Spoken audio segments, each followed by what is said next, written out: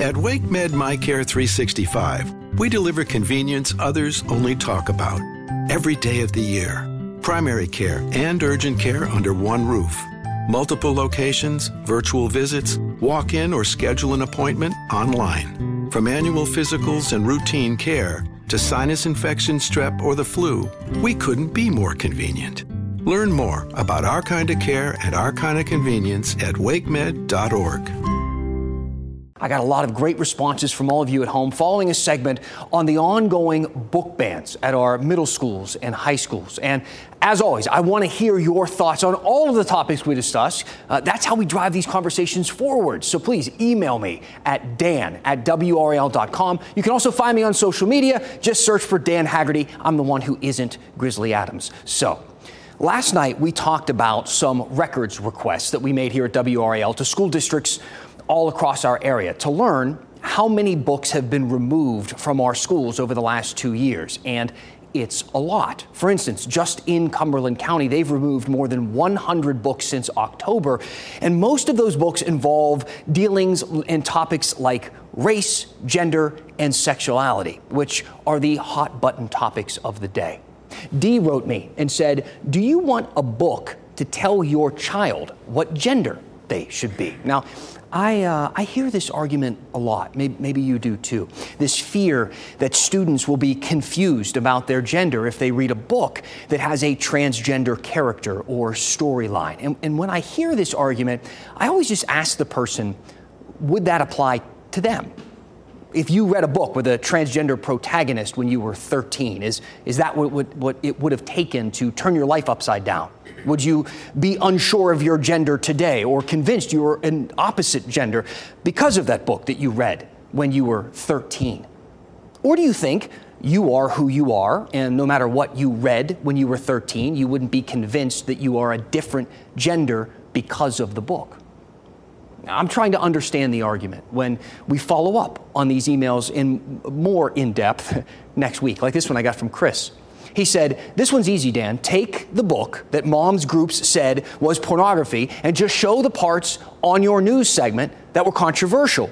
If you can't show it, it doesn't belong in a children's library." What are your thoughts on that comment from Chris? I have a bunch, but I do want to organize my thoughts before going a bit deeper into it. That said, are you sure you want the local news to be the barometer of what we allow in middle schools?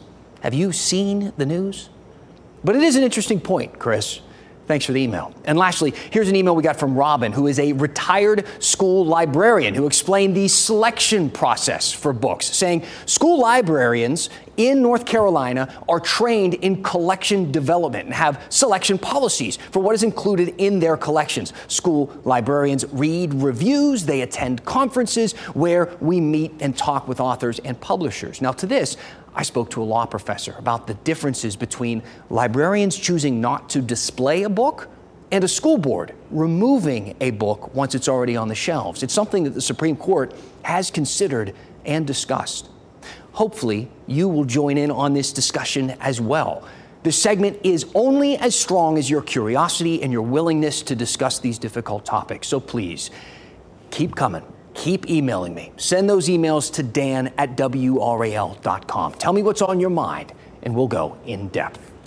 Did you know that your unused medications could end up in the wrong hands? It's important to keep your medication secure in a locked location, such as a locking box or locking cabinet. When it's time to dispose of them, safety and properly dispose of old, expired, or unused meds by using an at-home disposal product or a medication disposal box in your community. Don't miss out on medication take-back events happening near you. Don't let anyone take what's yours. Lock your meds. Be aware. Don't share. Learn more at lockyourmeds.org/NC.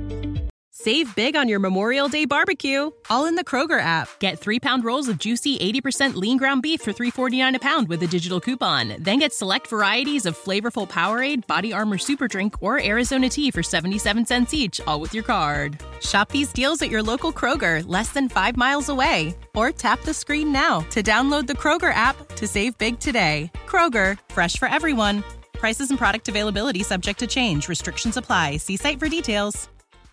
Hey guys, it is Ryan. I'm not sure if you know this about me, but I'm a bit of a fun fanatic when I can. I like to work, but I like fun too. It's a thing. And now the truth is out there. I can tell you about my favorite place to have fun. Chumba Casino. They have hundreds of social casino style games to choose from with new games released each week. You can play for free anytime, anywhere. And each day brings a new chance to collect daily bonuses. So join me in the fun. Sign up now at ChumbaCasino.com. No purchase necessary. VGW Group. Void where prohibited by law. See terms and conditions. 18+.